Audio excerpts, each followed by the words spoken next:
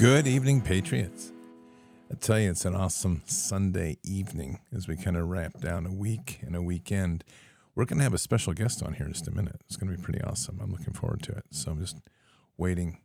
There she is right there. Hang on a second. Right here. And we'll see if we've got this in just a moment. And in just a moment, we'll have it. Anyway, we're going to have just a nice casual talk tonight about the great things about faith and all the wonderful things like that. I'm sending an invite over. I'm trying to get Michelle on tonight from Resistance Chicks. I've sent her over an invite. Let's see if she gets it in Podbean. So hopefully she'll call in. But we'll get it here in just a second. And okay. Well, I know she's listening. So, Michelle, I've sent you the invite. So just go ahead and click it in here in just a minute. But do want to make a mention because I know that one of our own right now has lost somebody very, very special. Here we go. I think we're getting. Hey there. Are you connected? I'm connected. Okay. Hang on just a second. Let me get you dialed in. Try that again. Can you hear me now, Mr. Kesterson? I can. Can everybody hear Michelle? Let me see if we can get a 5-5 on this real quick. Let me get this up. 5x5 on Michelle. Okay, let's see if everybody has a 5-5 with Michelle. Can everybody hear Michelle? Let's see. I'm going to get a 5-5 on it here in just a second. Yeah, it's a 3-5. 3505. We're getting a 3-5 and a 0-5. Let me take you off a speaker. Okay, there we go. Let's see if I can figure out how to do that. Actually. Okay. I have no idea how to take you off a speaker. Huh. Let me see. Okay. Oh, we're getting different ratings here. You're getting a low. You're getting a 2-5, a 3-5. That's not like you. That's not typical. I wonder if I tried earbuds, if that would help. That might. Let me see. Yeah, try your earbuds. I've boosted the volume internally. I don't know how good the audio is going to be here, but we're going to do it. Lord willing. Oh, we even got an 8-5 for Scott and Scott All is right. on. What about now? Oh, there we go. And that's got to be a better? better 5-5. Yeah, we got 5-5 now. You got the 5-5 rating. That fast? Yeah, that fast, just like that. That's pretty good. That says someone says a little better. Still 3.5. Wow, I'm getting low ratings. Embarrassing. All right, let me just see where we have on our internal. Not much, they said. Come on, guys, be nicer than that.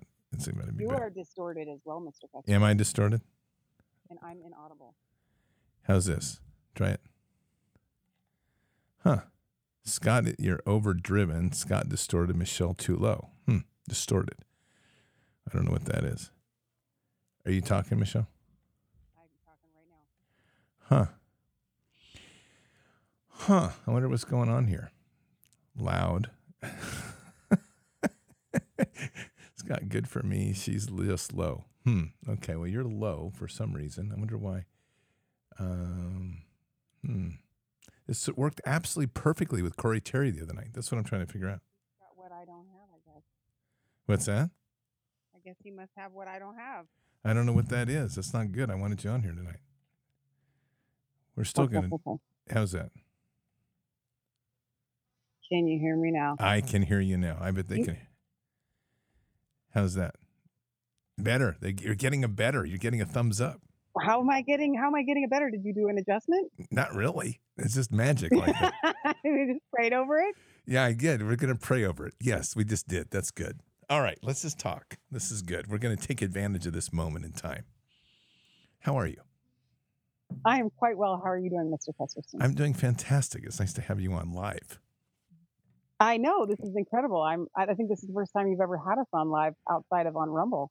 Yes, it is first time live, and we're going to have to do this more often after we work out the little kinks on it. Yes, we will. So I'm going to just share a little something because y'all don't know this. Michelle is unbelievably talented. Oh yes, I know. Here it comes.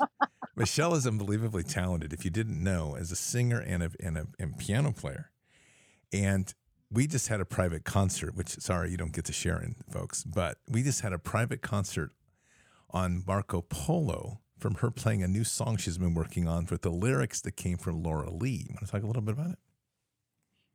Yeah, actually, it's a wonderful song that Laura Lee so graciously gave me the lyrics to and said, do what you want with it.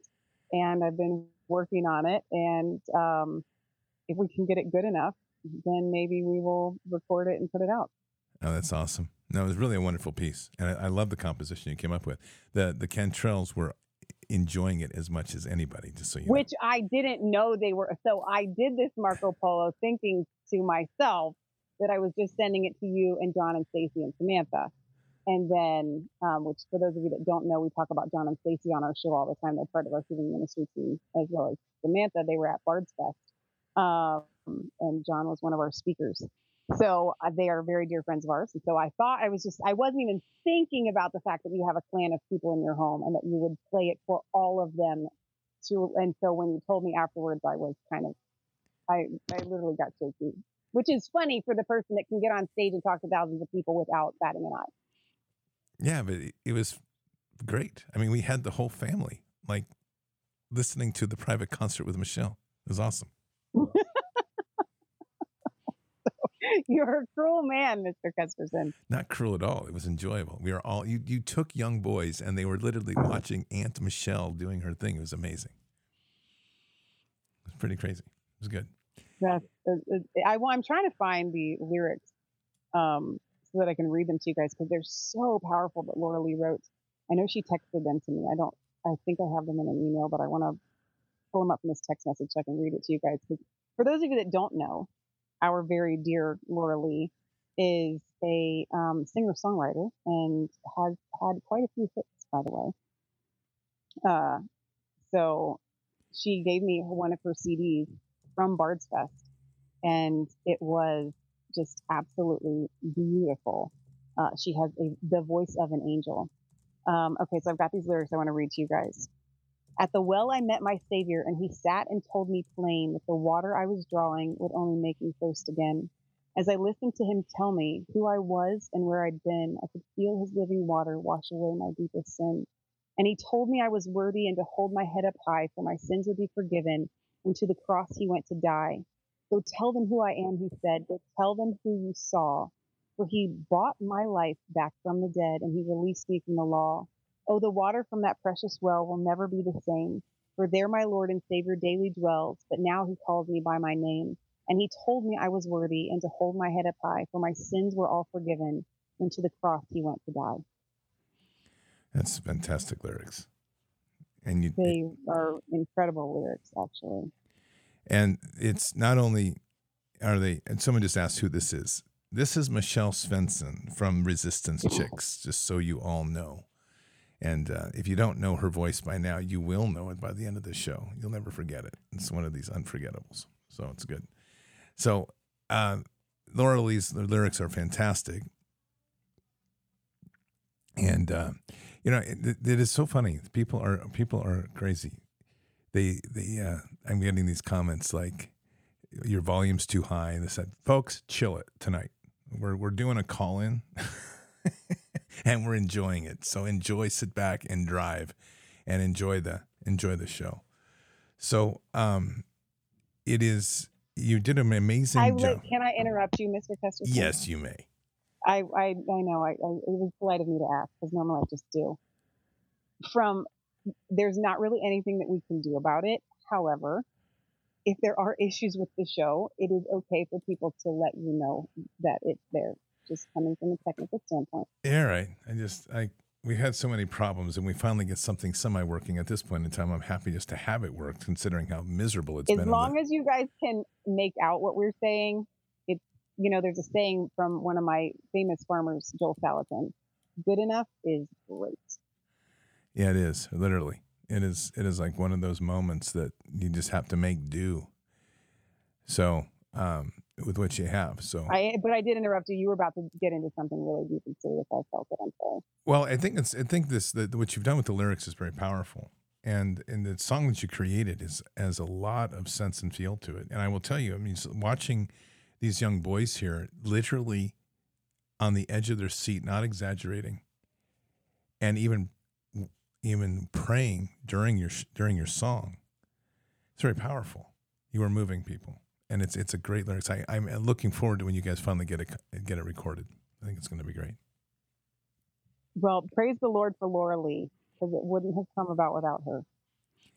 Yes, and she is. So, Michelle, I didn't want to do a prayer with you for somebody in our group, and Yes, of and course. it's Melanie, and she just lost her father, Oh, and wow. it's a big loss. And I believe he was 92 years old. And we prayed for him this morning, but with you, I'd like to pray for her, if that's okay with you. 1,000,000%. Dear Heavenly Father, we just lift up Melanie to you right now. I just pray that you are wrapping her with your loving arms and your Holy Spirit is descending in that place, not just around her, but around her family.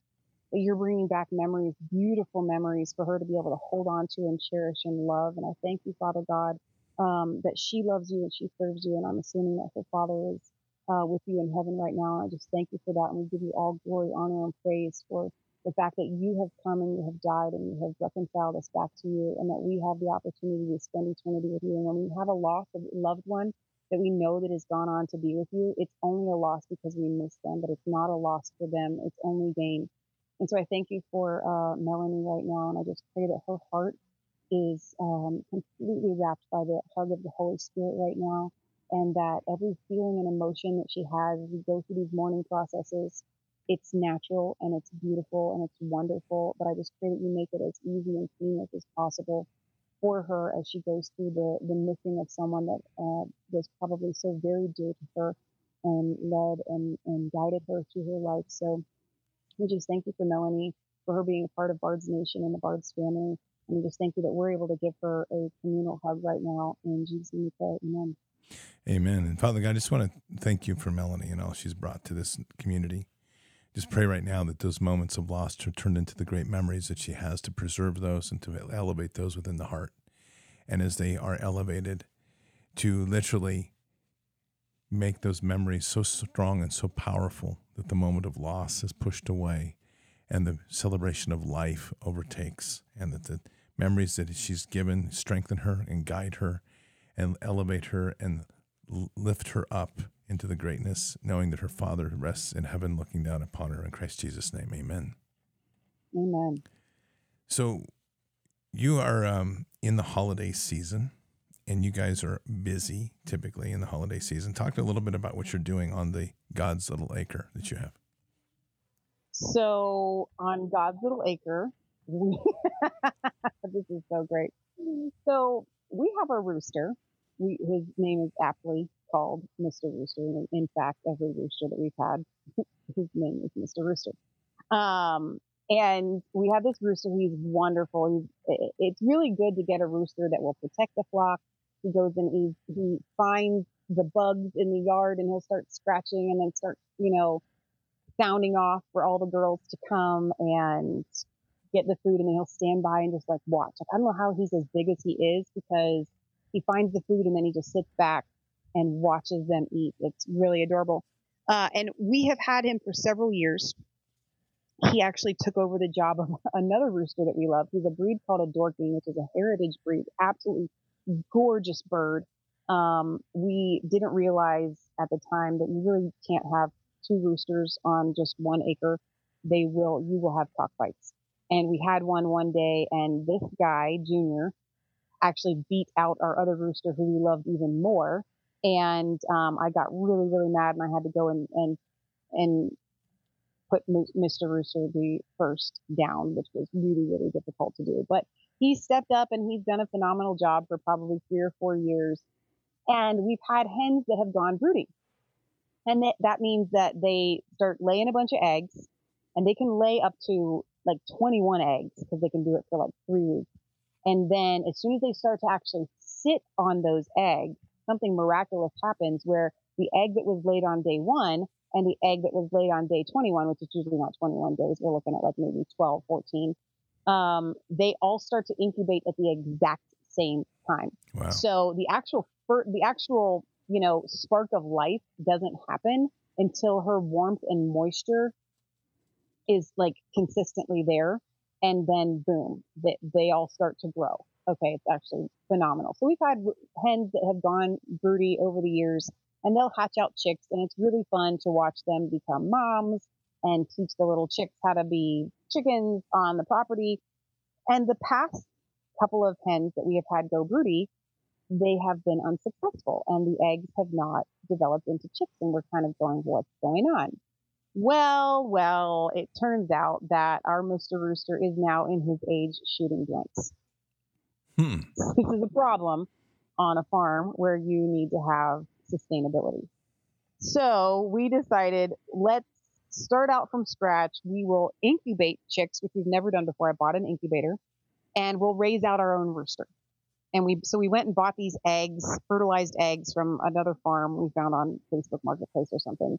And we ended up raising out, I want to say five or six of these chicks. Two of them ended up being roosters. Wow. I'm laughing because I'm just thinking about, we only need one, but I'm just thinking about these. They are hideous, Scott Kesterson. They are the ugliest things. They're little, they're tiny, they can't stay. I don't know what we're going to do with them. They're not beautiful at all. But the other day, Leah and I were out there and we were winterizing the pens. And I can tell you guys about that in a minute. We were winterizing the pens, and all of a sudden, for the first time, one of them started to sound off and give his best cock-a-doodle doo. And I'm sorry, I can't stop laughing. Just thinking about it. Like, oh, that's literally what it sounded like. And Lee and I looked at each other and we just burst out laughing. And if anybody's ever raised chickens and had a rooster like start to crow, you totally get what I'm saying, because it's the most miserable attempt. It's like when a teenage boy starts to change his voice. And so then Mr. Rooster, who has all of his manhood intact except for those blanks that he's shooting, and so he gives this and it just lets out. It's beautiful, and to not be shown up, he's got these little things that in response go, ah. It's just so hilarious. So I don't know what we're gonna do with, and they have their little comb that they've got this fur that grows behind the comb, and it's just starting to stick up like alfalfa. They are just the ugliest little thing. And so now we have these roosters. We're not sure what we're going to do with them yet, but so that's going on here at God's Little Acre. We're still short on a fertile rooster, which I could make a joke about Scott Kesterson, but I won't, because it's a family show. Given what you've just gone through. Yeah, well, you can go ahead and try. You can go ahead and try. I can try. Let's just say we could use a Scott Kesterson in the chicken coop right now, but we don't have one. So Leah's going to kill me for these comments. Don't let her watch the show back. So anyway, we are still, I don't know what we're going to do. I don't know if we're going to buy a chick and try for a rooster, if we're going to incubate again. I really would like to do the Dorking again. I love this breed.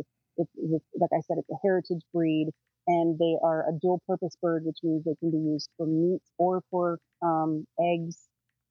And we've had some phenomenal mixed breeds come out of Mr. Rooster and these other breeds that we've had, with Silver Lace Wyandottes and even some Golden Comets and some Buff Brahmas. These are big, beautiful birds. A lot of them dual purpose. So that's where we're at. The pigs are doing very well. They're growing. We will likely have piglets in the spring, if I had to guess. That's the goal. So we have not separated them, which is unfortunate. So we have no idea when we're going to get piglets. The idea is to keep your boar separated from your sows, so that when you bring them together, you have the timing. The gestation for a pig is 3 months, 3 weeks, and 3 days. And ideally, you would breed at the end of November so that you would farrow in March, and then about 6 weeks later, you're selling piglets. So, but we have no time. We may end up having piglets in the middle of the winter. Wow. Then we winterized our pens, which means that we put heavy-duty plastic all around the chicken run. Even though the chickens roam the property, we have an acre and a tenth. The chickens roam the property throughout the year, but on the cold days, they will stay in that chicken run. And also, winterizing and putting the plastic up helps keep the actual chicken coop warm, because it's attached on those super cold days. And the pig pens all got plastic, so they're ready to go. The bees are all but buttoned up for winter, and I've just got to put a little foam insulation on the outside, like that 2-inch foam board that you use in the house. I usually wrap them with a ratchet strap. So I've got some of that out there. And then we usually go around, and we live in suburbia. So people put out, this is the stupidest thing ever, but it works out really well for us. They bag their leaves. I know if we were to be talking to people 100 years ago about people putting leaves in plastic bags, they would literally wonder if aliens had landed on the planet Earth. But people do this. It's a very odd thing. They put leaves in a bag, in bags, and we go around and we collect them, and then we use them for insulation around the farm, whether it's around the pig pens or around the beehives. It works very, very well around the bees to be a thermal mass conductor of heat in the sun in the summer, because the black bags are very reflective and hold the heat. So we've been doing a lot of that, which makes you feel kind of like a robber, because you're driving around stealing people's trash. And then I got to be the driver of the getaway car this time, and it's kind of like Matt and Leah will hop in the car after they've loaded the back of leaves, and they're like, go, go, go, and then I speed away, and it's really kind of a fun childish experience. I think one of the things that's what's going on around here. But I think one of the things you point out, which is really important, and we've been talking a lot about this, is you really have to get so much of what you're doing on an acre. You have to really understand what it takes to process on a small level before you go to a large level. And I think that one of the things I really admired about what you all have done is the maximizing you have done in that space. It was great to visit, about 2 months ago, and to literally see all that you have going on in a single acre, which is very impressive, from chickens to the pigs to the garden and all the other things that are there. It's a process, and I'm just going to speak to this for people just to hear. I mean, Michelle and Leah are a constant machine of homesteading, and I don't think there's any other way to say that. There's not a moment that's lost in taking advantage of something. We're sitting there standing there in the kitchen, and suddenly Leah's like, "Okay, we're out of laundry soap," and the next thing I know, she's pulling out all the parts and pieces to make laundry soap, and they shoot a video on it. And another point, you were in the video. Yeah, I was in the video. That's right, I was, and we were doing laundry soap, which, by the way, I took some with me, and it's fantastic. And then you have the next piece, which is like we're in. Are the Cantrells going to be making your laundry soap now? Oh yeah, we're going to be doing it. All this, we're even going to be doing, like we were talking the other day, we're going to be doing pickling of stuff, which is that's the next one. I was just talking about it tonight. You mean fermenting? Fermenting. You can say pickling because that's the old-fashioned way, but I like to say fermenting so people understand there's a difference. Yeah, there is. Old-fashioned. They would just call it pickling, but it evokes something different in our minds when we think about it, because we don't understand what actual pickling is. But it's fermented food, so we're going to be doing a lot of that. And that was your cue, which was good, and it's super healthy, and the kids like it. I mean, as another example, I mean, I just want for Bars Nation to hear, as you're taking care of, and your business is to take care of dogs. Yes, and cats and horses and a whole host of other animal sitting, I guess we should say, right? Animal sitting. Yes, we sit on them. Nice. But it's a dad joke. Yeah, well, it's not the horses, though. The horses are cool, though. Yeah, well, that's true. That's very true. The horses are cool. Those were cool horses. And so as we're standing there, one of the dogs decided to kill one of the chickens, by the way. So I say that. And you were there for that? Yes, I was there for that. That's quite amazing. Oh, yeah. So that was awful. Yeah, but here's what was so amazing. I mean, and when I say this, not so much amazing me, but just watching the process go as Leah is trying to round up the dogs and get them separated from the chickens. Michelle has already got the chicken in the chicken what do you call it? Cone. Neck is cut, bleeding out. There's a show now in 15 minutes. I just want to point this out, maybe 20. We have a show in 20 minutes. And so by the time the dogs are rounded up and the water's boiling already on the deck, and then the next thing is that the chicken's in the pot and it's been scalded and the feathers are being pulled off, and Michelle and I do the chicken, and it's done, and we're in the show in 15 minutes. The reason I bring all this up is this is how life should be. And it's a pretty powerful statement to the natural way you have just worked in everything in homesteading, to where you have become the process of homesteading is not something extra. It's just part of the way you walk. And that is such a demonstration of understanding the processes of being self-sustaining. Are you there? And it's so important. And this speaks to the Cantrells being at your property. And this speaks to a very deep passion of mine, because a lot of kids like to come over. We do a lot of tours here at God's Little Acre. We'll have random people stop by. We have friends that will call who have grandkids and they don't know what to do with. And they say, do you have any like chicks or anything that our grandkids can come and hold or see or whatever? And they come over. And I've had conversations with kids and they don't really understand where food comes from. And I'm like, the chicken nuggets or the Chick-fil-A that you're eating, this is it. And that you kind of watch it. Like, and I'm thinking to myself, parents, what have you done? What are you doing to your children? So what happens is when your dog dies or your hamster dies or your fish dies, I'm not saying that these losses are not natural for you to mourn as a child. However, on a farm, when you're raised around loss and you're raised around life that's continually coming, things are a little bit different. And you'd be amazed, Scott Kesterson, at how this translates to actual life, right? Mm-hmm. I want to be very, very gentle in how I say what I'm about to say, but I want it to be felt. And please forgive me because I have never suffered a miscarriage. Understand that I'm coming at a place of extreme tenderness when I say this. We are living in a society where miscarriages that happen are all but debilitating and cause women to almost go suicidal. And this is not a normal process. John Quincy Adams' wife, I think she suffered 14 or 17 miscarriages. When you live on a farm, and she had children that came into the world. It's beautiful. But when you live on a farm and when you live the old-fashioned way, it is easier to cope with life and death. Now, it's never, ever easy. And that's why I said I want to be very gentle in what I say, because I've never suffered a loss like that. So please hear my heart when I say this. I have suffered the loss of other humans. And I know that before we became farmers, that loss was different. And then after we became farmers, I'm able to handle it better. I understand life and death differently now, because especially when it comes to children and raising animals, when you lose one, you recognize that there's more coming. And so it's not like in the season of piglets or in the season of, your calf cow operation, you understand that, well, you know what, if I lost this next year, we're going to have more. And you start to look forward to that.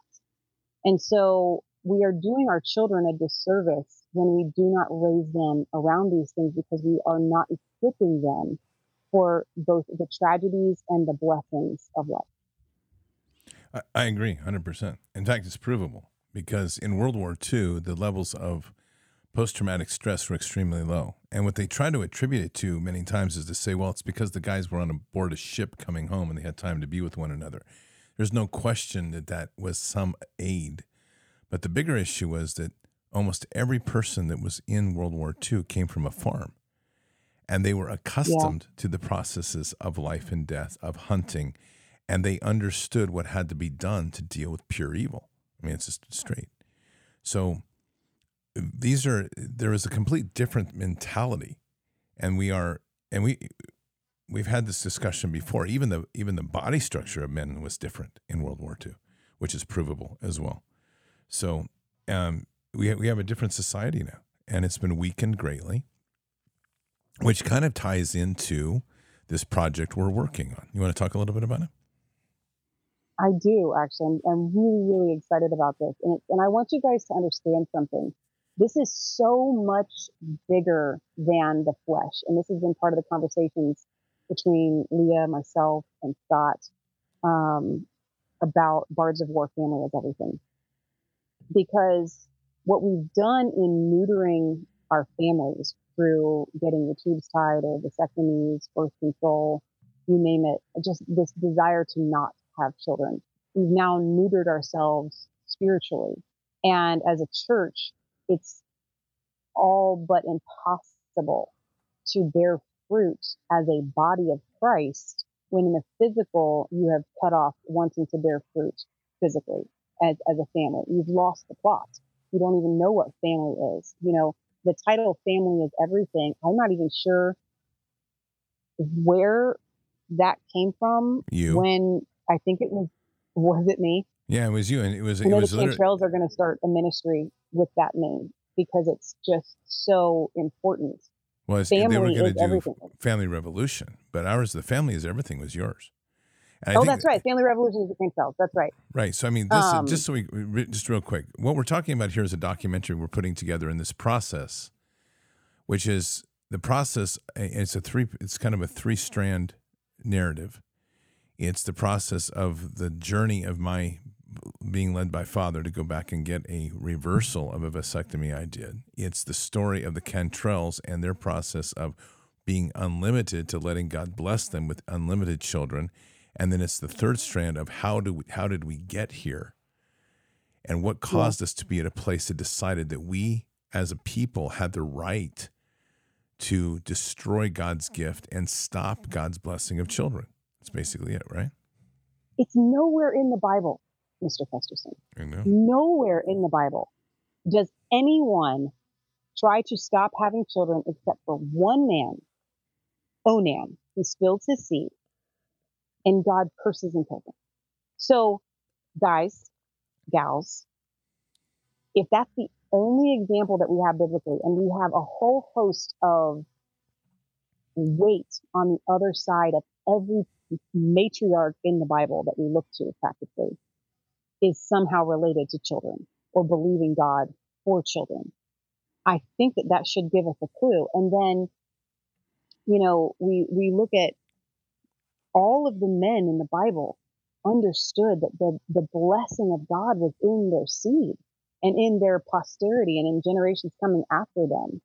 And so just from a biblical standpoint alone, the audacity of us as Christians to say, we can control this. And it's not even that we're controlling it to have lots, because this is the interesting part.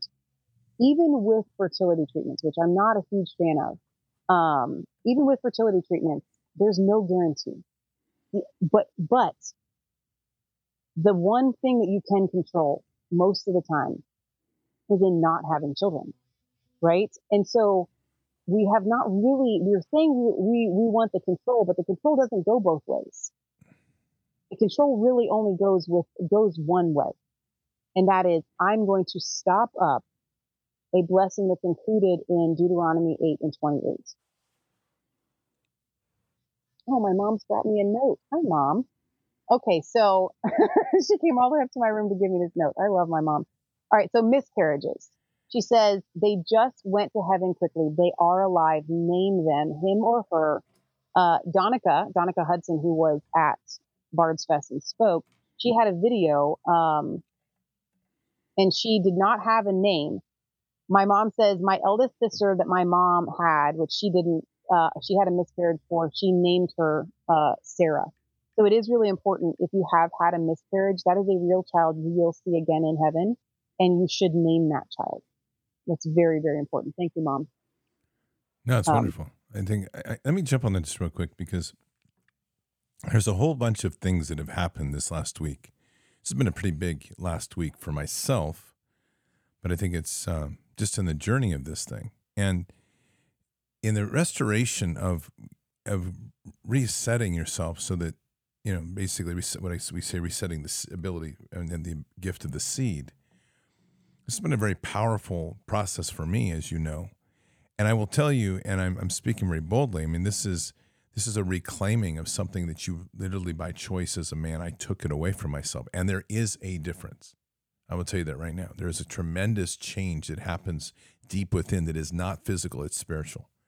And it's a re-anchoring and resetting deep within the anchor of our faith and literally moving into that place of being a son of God.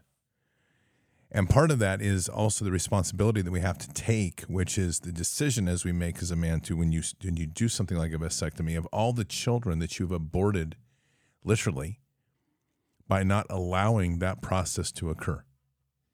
And that's when you take that from that point, and then you start to get into marriages and the decisions that you make not to have children. We are limiting what God's gift is, because God's greatest gift is the plentifulness of children.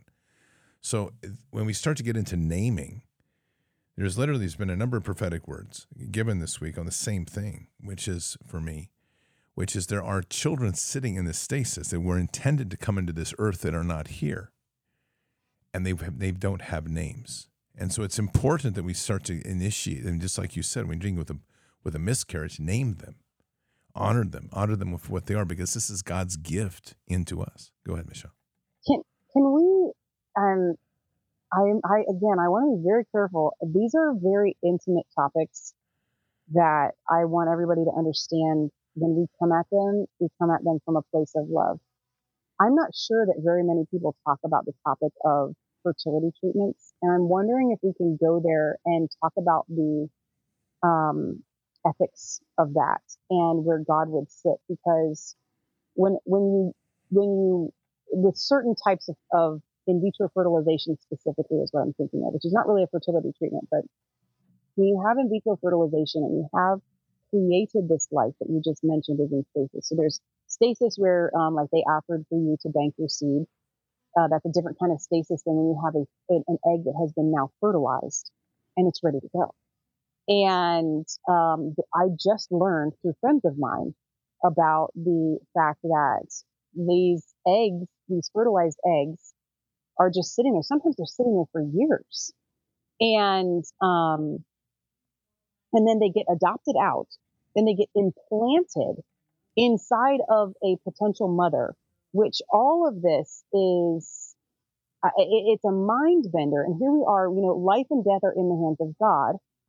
And so if we as Christians believe that life begins at conception, okay, now we have scientists artificially creating an environment of conception, okay, and so I find this from a moral standpoint, God just kind of his heart breaking over this. And I'm wondering if you have any thoughts to express on this topic. Yeah, this is getting into some really slippery slope stuff. And I understand the people's desire to have children, and I understand this, but when we start talking about fertilized eggs being implanted into a womb, and especially as we are starting to see that this is being used by our transgender community to be able to get what they want for a child, or renting out a womb, which is another issue, which is part of this.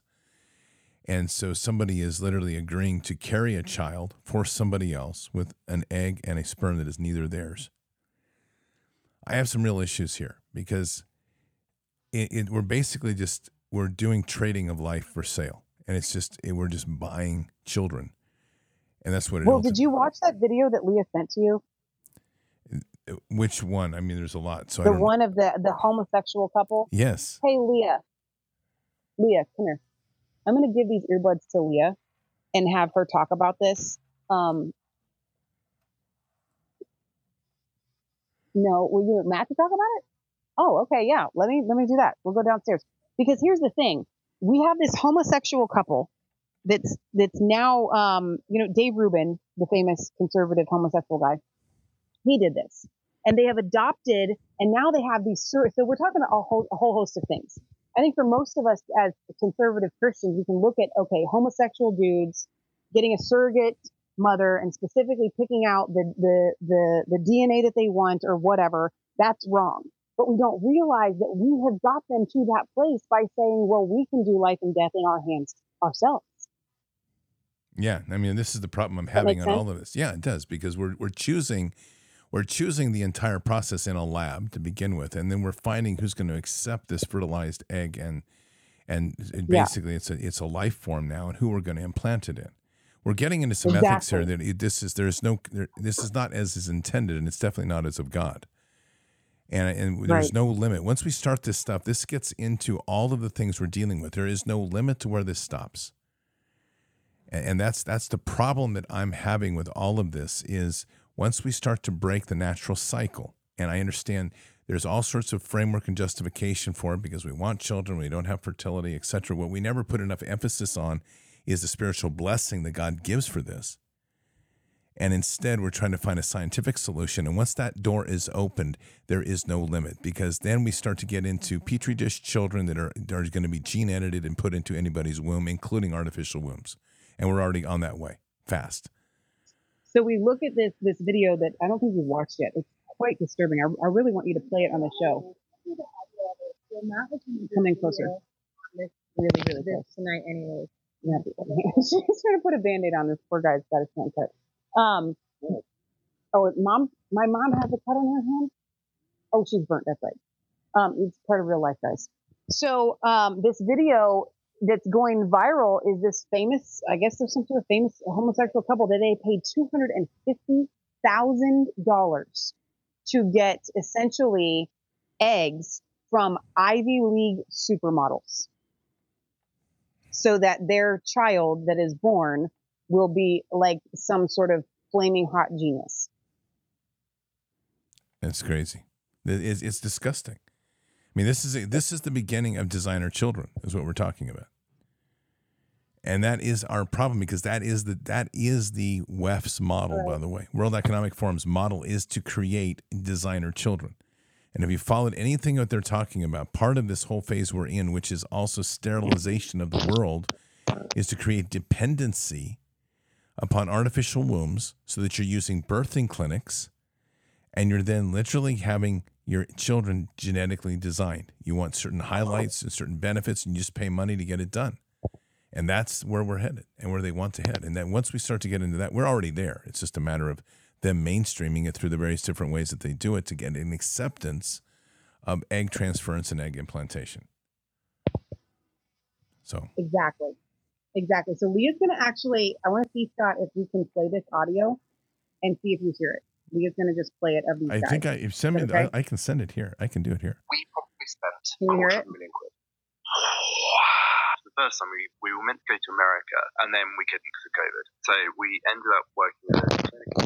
We're hearing it. We were slightly innovative for this reason as well, because I wanted to make sure that we knew the egg donor was. No, it's not coming through very well. Super fit. You go to the bar and you go, I'm going to procreate that person, right? That's your choice as a human. I wanted to find someone that I know is going to be absolute smoke show.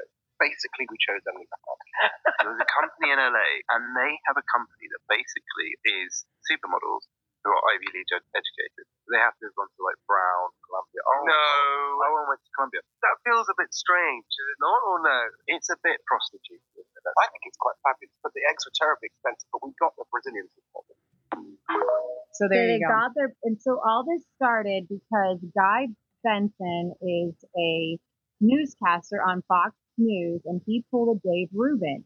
So he and his partner, a man, supposedly we would call him his husband, they went through a egg catalog, and they choose all. It's very eugenics-y, okay, where you're choosing what your hair color is going to be, the eye color, and you choose like what kind of talents they have, and it's so eugenics. It's literally Margaret Sanger eugenics being brought back.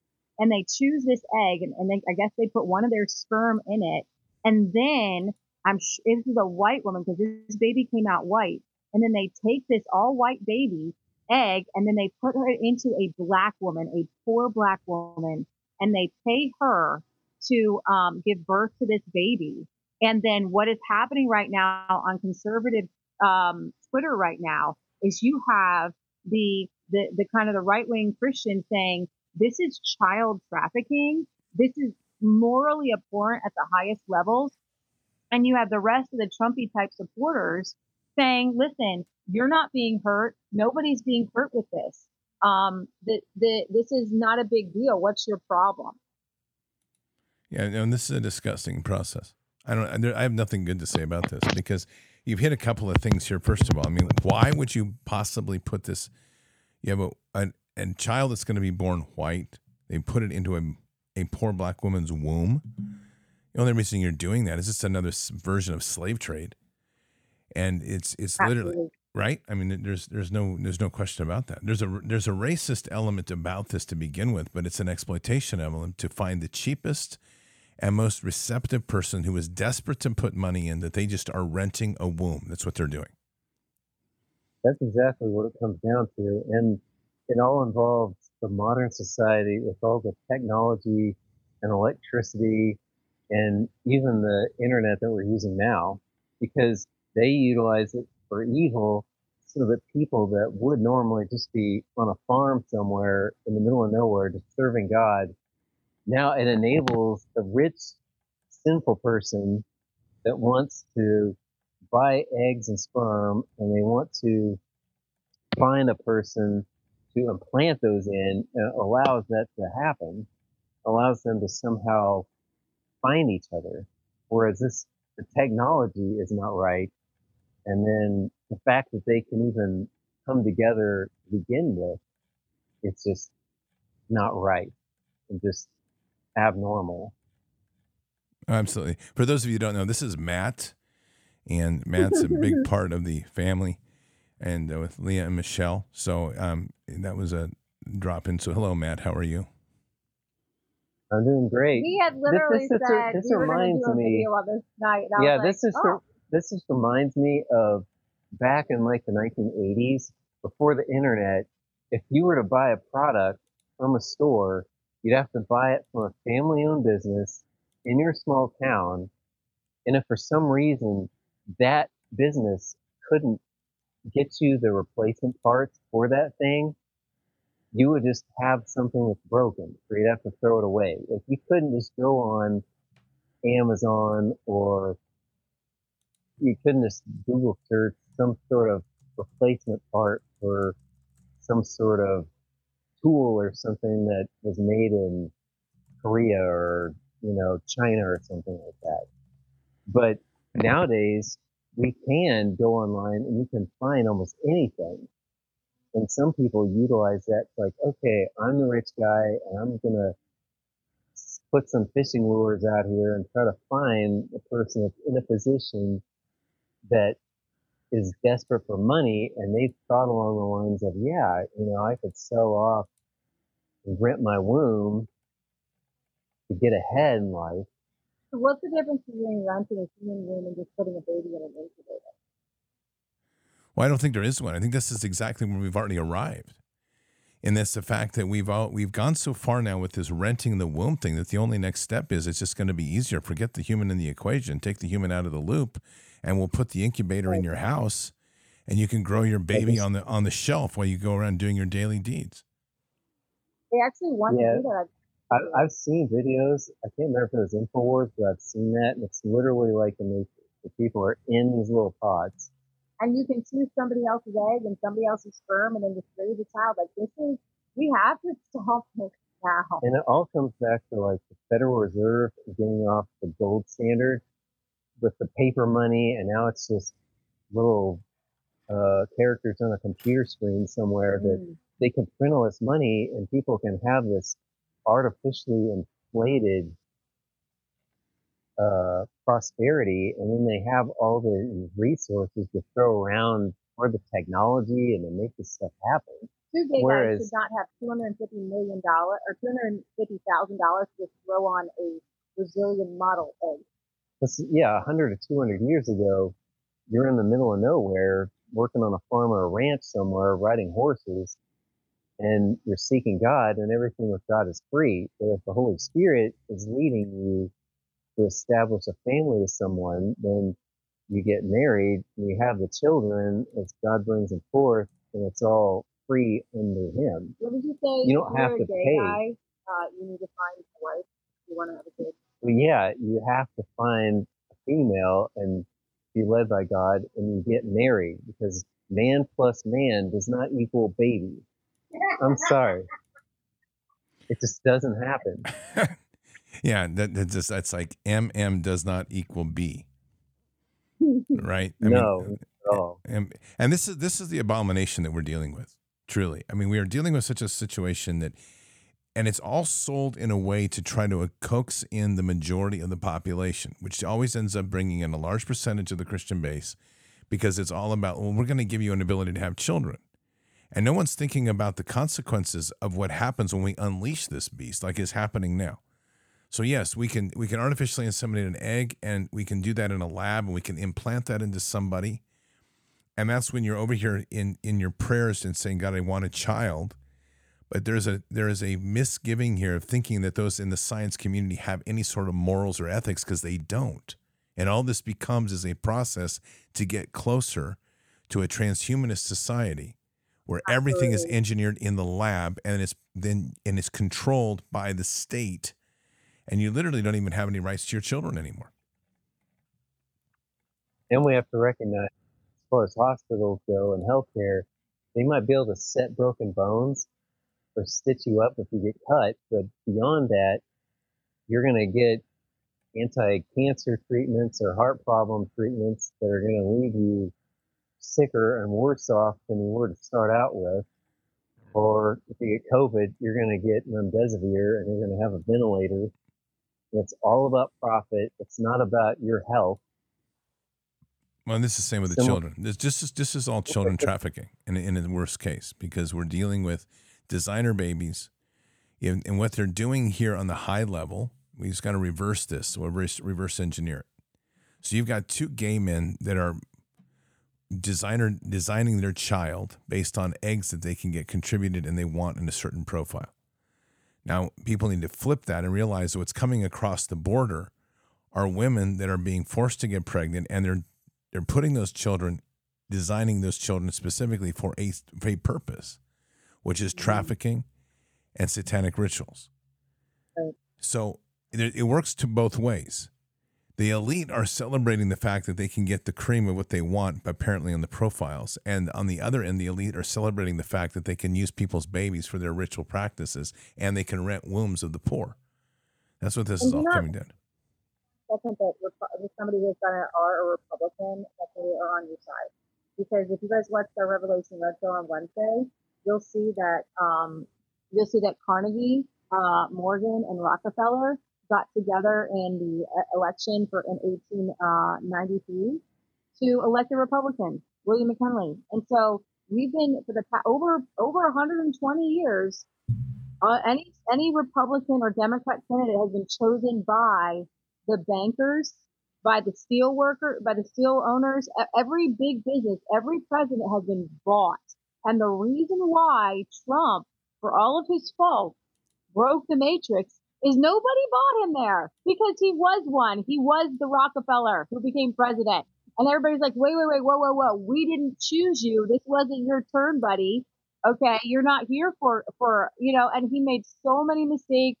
I saw a side story. I saw Tucker Carlson on Roseanne Barr saying how he told Trump Mike Pompeo was a really bad guy, and that he literally had tried to have Julian Assange assassinated. So Trump not making a lot of good picks and not making a lot of great decisions, but he broke the matrix, and that's why everything is going haywire. But going back to the Guy Benson, the Fox News host, these are, Dave Rubin is supposedly kind of like conservative now. He's the first major conservative guy that bought a baby, bought a womb. And so now these gay couples are saying that they're married. They're calling, this is my husband. That is not your husband. There are no two husbands. Okay, there's no two wives. A wife must have a husband. A husband must have a wife. It's literally a title that requires an equal and opposite something else. And so it's a farce, and we need to stand up and say it loudly this time, because when they brought about eugenics and they brought about Margaret Sanger and all that stuff in the beginning, it was Christians were very silent, and they didn't know they were entering into spiritual warfare. And it's just taking God out of society in general, especially with the public schools, and just the basics of teaching people that God created the heavens and earth. He created everything you see, everything in your environment. He created you and put you here on this earth, and he has a plan of purpose for your life. And then they can seek him. They can get filled with the Spirit and seek a relationship with him.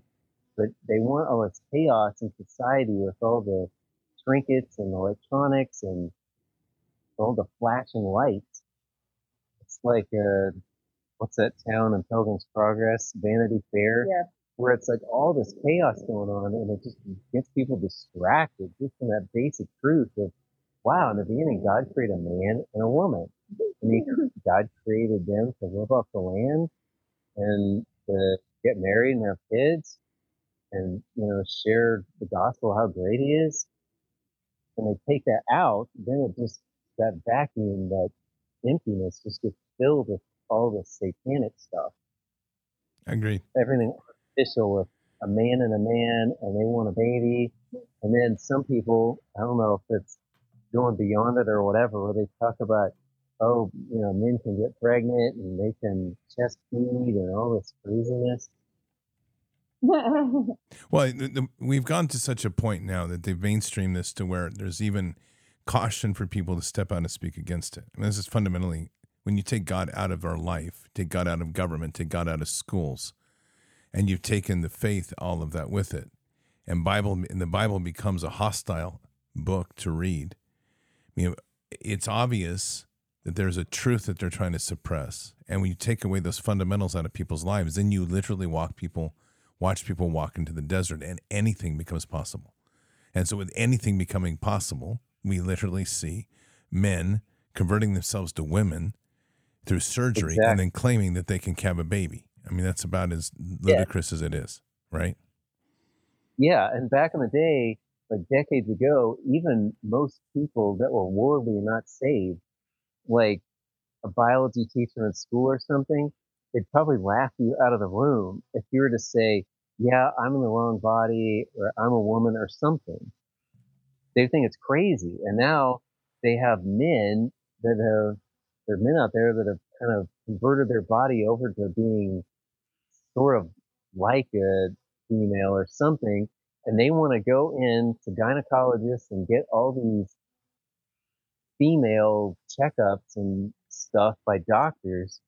And the doctors are supposed to play along and pretend like, okay, I'm gonna check on you and make sure everything's going okay.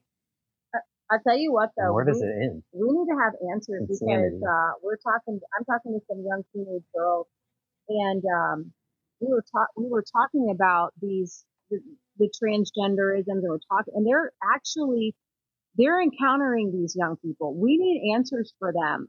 One young lady I spoke to today said someone came up to her and said, "You're the reason why gays and lesbians are killing themselves because you're a Christian."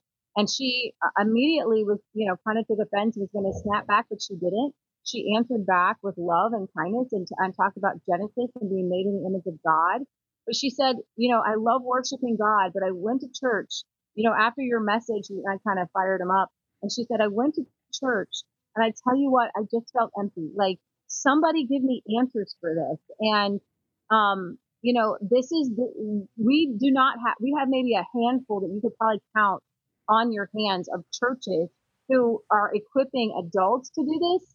But I don't know of any churches at all in the entire world that are equipping young people, 15, 16, 17, 18 years old, to go into the spirit realm on how to reach out to their peers, to reach out and tell them you're made in the image of God. God loves you. I'm telling you, there is a lost and dying world of young people who are so hungry to just be loved. And we have a whole group of teenagers who are so hungry to love them, but nobody's putting two and two together. They're keeping the Christian kids over here, worship God, sing your worship song, but they want to fight. I met them. They want to fight in the spiritual realm. They want to be equipped. How do I reach these people? How do I bind against Satan? I was so impressed with some young people I was talking to today who could literally see. They said these lesbians, these homosexuals, they have chains on their minds. And I was like, yes, somebody tell them that these kids have chains on their minds, that they bind against Satan and they ask the Holy Spirit to get past the chains on their minds and to reach them. And we really have to have some high level spiritual training and love training, not just to go along with the homosexuality and the LGBT community, but to teach them how to literally set these people free from it. And that's a gift from God to have those girls going into that situation proclaiming the truth, because you shall hear the truth and the truth shall set you free. But a lot of these people, they're in modern society, they just haven't heard the truth. And they're just kind of in this la land of everything is contrary to God, where God's taken out of government and the public schools and society in general with all the entertainment. And it's easy to see that it's just so big and so powerful, and that's the way to not know that truth. No, I agree. But it's get that truth and you recognize, wow, I can have a relationship with God. God can fill me up with His Spirit, and I can know that He loves me and cares about me, and it's amazing. But they don't recognize that that's even an option a lot of times. No, it's very true. I mean, I think where we arrived then is the point that we were kind of getting into this a minute ago, and I do want to kind of wrap it up with this, is the whole point of this film that we're doing, this documentary, which is family is everything. And we're really trying to get down to the root of this and show the process of how the influence of the satanic cults and the eugenics movement have literally moved us to a point where we think that we have a choice. We believe that it's our choice to decide to terminate life, which is God's greatest gift, and not only terminate life, but our limit and destroy our ability to have life ourselves, because we are choosing a process of sexual pleasure in the flesh and do those. And that's a corrupted process tied with the choices that we make and that process of what it takes to restore that, along with the families that are not doing that. And that's to focus on the contrails. When you uncork that ability, when you don't limit God's blessing and you watch the family grow. I mean, this is the entire point of most of this fight now. And it's not about a moral issue of whether people who have children are willing to defend and fight for freedom or all of this. It is ultimately, are you willing to accept God's blessings in the greatest of way, which is to grow families and prosper and expand the kingdom? And unfortunately, it's the corrupted practices are so deep now that most of these moral issues have been lost in the noise of trying to justify economically, trying to justify morally, because God's been stripped from all of the equation. And so we're ending up in a place where the value of family itself is so denigrated. And the purpose of family has been so denigrated that it becomes a function of how many children can I not have? What's my minimum I need to get by to be fulfilled? And that's ends up being our life. Right? As far as the finance go, we have a friend, and she posted on Facebook a couple of years ago that, Christians, there's no sin against being poor. Children are a gift from God. And Krista Elisha's talked in the past about how when God brings a husband and wife together, that act is an act of creation. Because, that's something God given, that we're kings and priests on this earth, and we are involved in that creative process with God. We're partnering with Him in it. So it's not just random women with women and men with men. It's something that people prayerfully consider and see God on. And then they do embrace the families, because if you lose the family, you lose the church, you lose society, you lose the government, and it all starts to dissolve. And it all comes down to just breaking down the simplicity of those first chapters of Genesis. Agreed. Or other books of the Bible that talk about how families should function under God. I agree. And we look at stories about dysfunction in the family and we say, wow, like that situation wasn't God's best. These people were off base and in sin or something. And then God came in, or God used people and He came in and corrected the situation. But we can't look at that as like, wow, so-and-so did X, Y, Z in the Bible. So, maybe there's a precedent for that. Maybe we could embrace that in society. Because if we lose just the simplicity of a man marrying a woman, God brings you forth to bear children, then everything just becomes distorted and perverted. Well, this is ultimately where we've arrived, is that there's so much corruption within the concept of what a relationship is, the issues of pornography, the issues of objectification. All of these things have destroyed the very essence of the beauty of the family. And, I'm one that has happened to grow up in a good family, as an excellent example of what it is to have a great father and a great mother. And unfortunately, that has become such a rarity that it's like talking about dinosaurs. I mean, Exactly. this is the problem, because we are now at a point where the average majority of divorces are around 10 years. The children without fathers, the children with broken families are off the charts.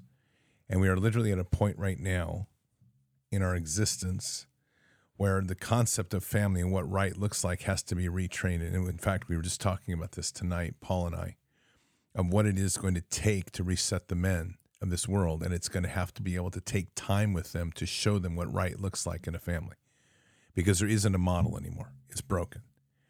And there's no examples. There's not enough examples. I won't say there's no examples. There's not enough examples to be in the mainstream. And there's so many broken families out here that the idea of modeling good family, and I don't mean just by function of having kids. I mean modeling good family where it is truly the stewardship of a father. Here's an example of my own.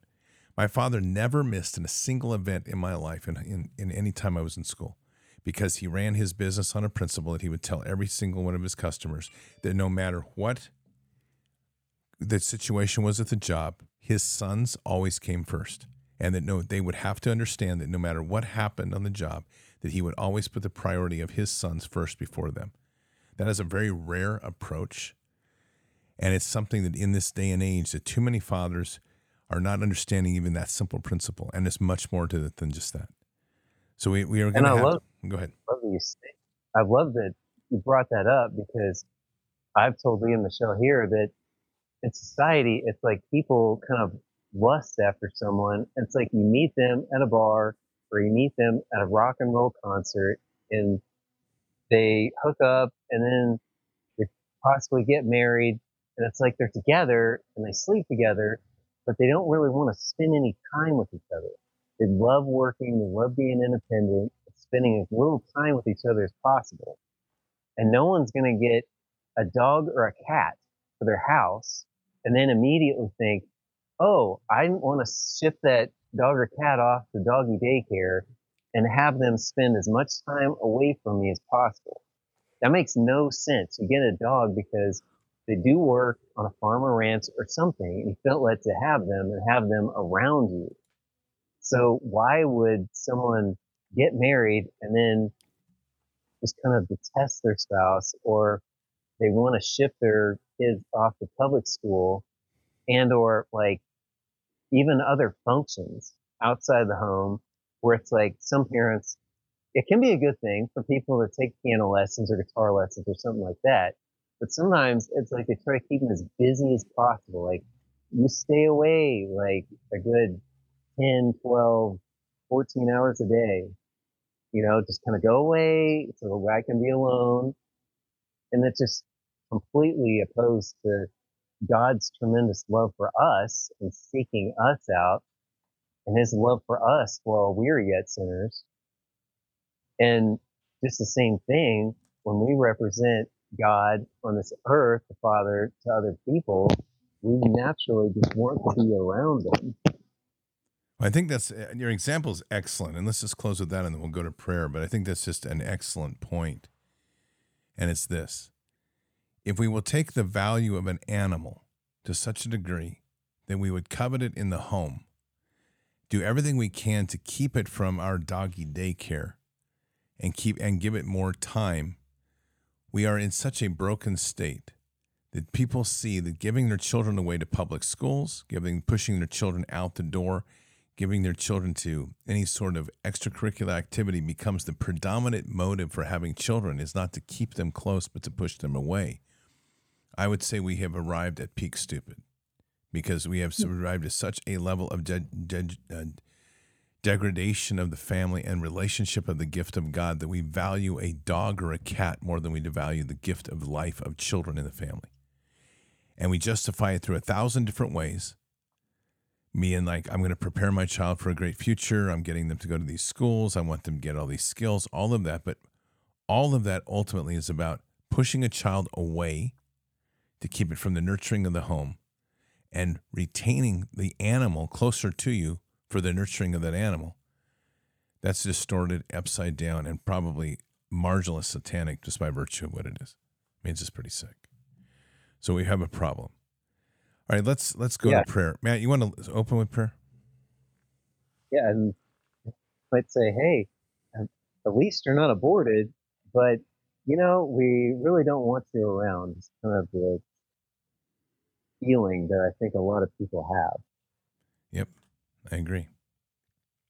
So, Heavenly Father, we just thank you for just bringing us here today, and we just decree the year truth to spring forth and flood over this land, and that people would know that they're created by you and they're loved and have a purpose. And we just thank you for just reestablishing the family and just reestablishing it based on you and your truth, and just that basic simplicity of the gospel, and just eliminating all the complexities and just trappings of the world, so that people can just truly walk with you and be completely filled with your spirit, and just have that love just overflow out of them to every single person they encounter every day, but especially the people they're around the most.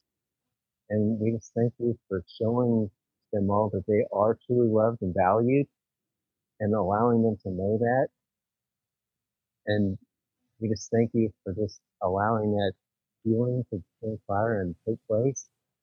And we just thank you for all the salvations and just the freedom that'll come just by knowing that simple truth, and just weeding out all the chaos, all the turmoil and conflict, just to be able to seek you and just live that simple life of just proclaiming your gospel and just living off the land, the crops and animals, the healthy, vibrant family, and healthy food. And we just thank you for this upcoming video documentary, and we just thank you for just the power that's contained in it. And we just thank you for just allowing society just to really grasp onto that and see that that's the true answers that they've been seeking all along, and they've just been sent all the wrong places. And all those things the world have just left them empty, just dry and barren. And we just thank you for allowing them just to go back to that place in the childhood and just recognize that, wow, I was in a family and they weren't teaching me the right things. And the public schools are teaching me the wrong things. And we can just proclaim victory there and just sever off any of the demonic activity in the regions and principalities that are affecting these institutions. And we just cast out anything, any evil spirit, anything that's not the Holy Spirit of God. We just cast that back in the lake of fire to burn, never to be returned. And we just proclaim freedom to everyone in society. We proclaim freedom for schooling, for just society, so that the businesses that are being run are ethical and they're not just based on profits, and they really value relationships with people in their communities. And we just cast out all those rulers and principalities and demonic strongholds that are just overtaking the government right now. And we just pray the eyes will be open, and then say, wow, I never saw it that way, but God's right on all this. Mhm. And they just really turn their lives over to Him, and that any of the people in power that aren't going to turn their lives over to God, we ask they be removed, and we just turn them over to you, because you're the righteous judge, and you know every person's life, exactly what they've been through, every single situation, and you know how to deal with it in a proper, just manner. And we just thank you for all that you do for us each and every day, and just allowing us to serve you and worship you. And we just thank you for this broadcast tonight, and using I pray. Amen. Amen. Father God, I just want to thank you for this time today and just a blessed meeting and the conversations that we continue to have to move the awareness of the family and revive the root. And most importantly, Father, just as this we step forward into this time where we're going to be bringing this story forward in a documentary, that we can use this documentary in this time to awaken truly the deeper knowledge and the deeper awareness of what has gone wrong with our families. We were too willing to put a Band-Aid on families. We're too willing to accept average rather than great. We're too willing to look at the nuclear family of two or less as standard rather than look at the blessings of the many and the fullness of what it's intended to be. And so, Father, we're just asking now as we step forward into this that the eyes will be open to realize that this is a long chain of events that have been designed specifically to destroy the root of the family, to sever that need and that understanding of what the true blessing of life has been. And instead, now that we start to struggle with trying to understand family, we're not looking deep enough. So may we look deeper in our hearts. May we look deeper at your words, deeper at the gifts that you've given us. And in so doing, reflect honestly in the mirror and reflect honestly in our hearts of what it is and how far we've gone awry and so how far we've gone off the path. And in so doing, awaken that desire to once again revive the true sense of family, the blessing of family, the greatness of family, and to overcome the threat against the family, to stand boldly in the gap and then once again bring the family to the forefront as the foundation for the church, the foundation of tribes, and the foundation of nations, to value it for what it is and to let it grow in its fullness of prosperity and blessing that you provide. And we say these things in Christ Jesus' name. Amen.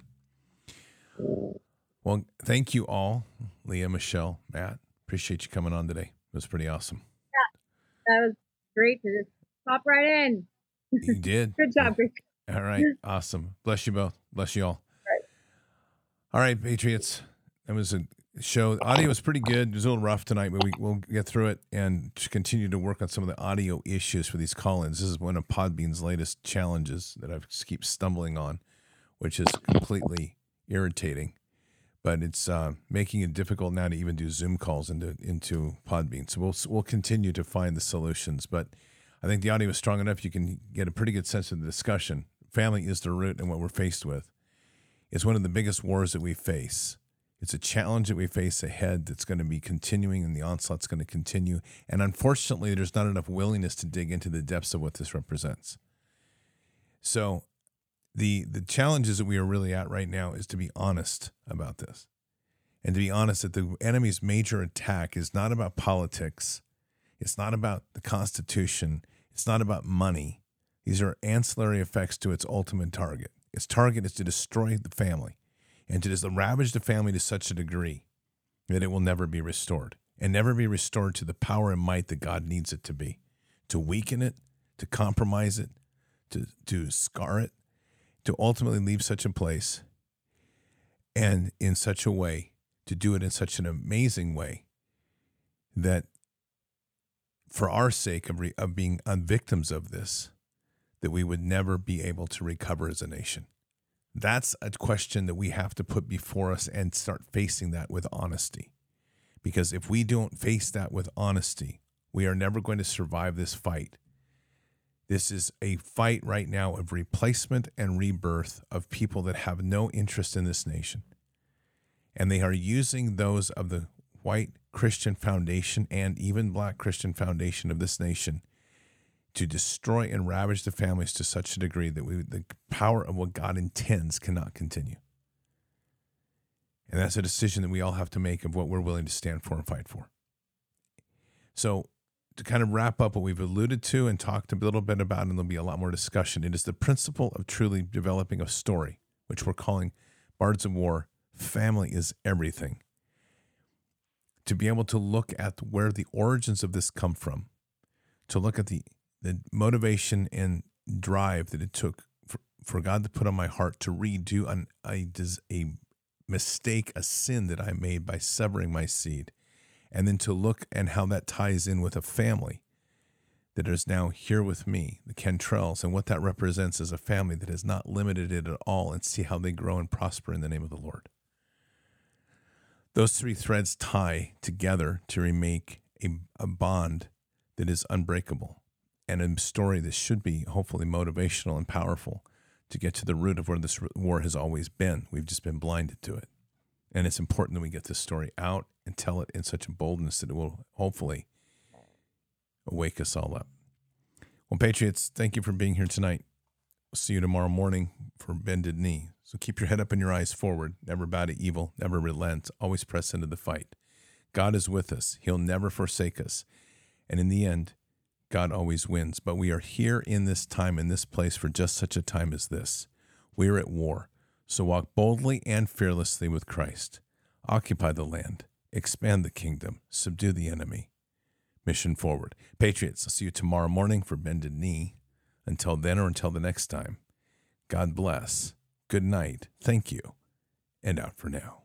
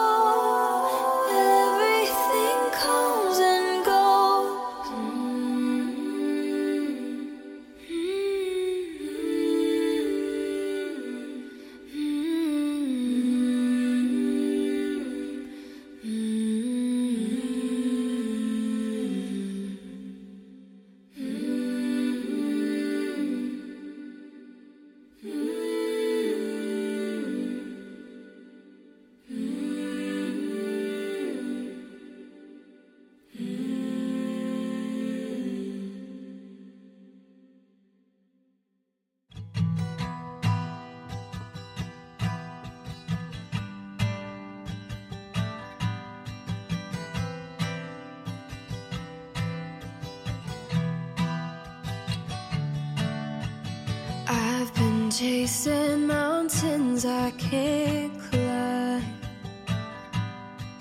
holding out for heroes in the night.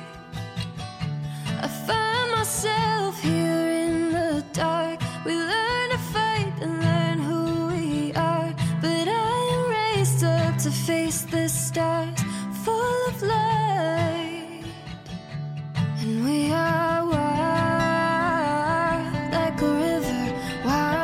fire in your veins makes you shiver, and I chase the winter out of my mind like the dark in the distance. We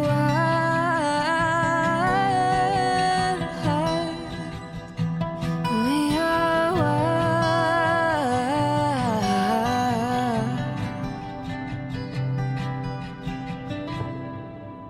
standing at the edge of a great sea. Sometimes it takes all you got to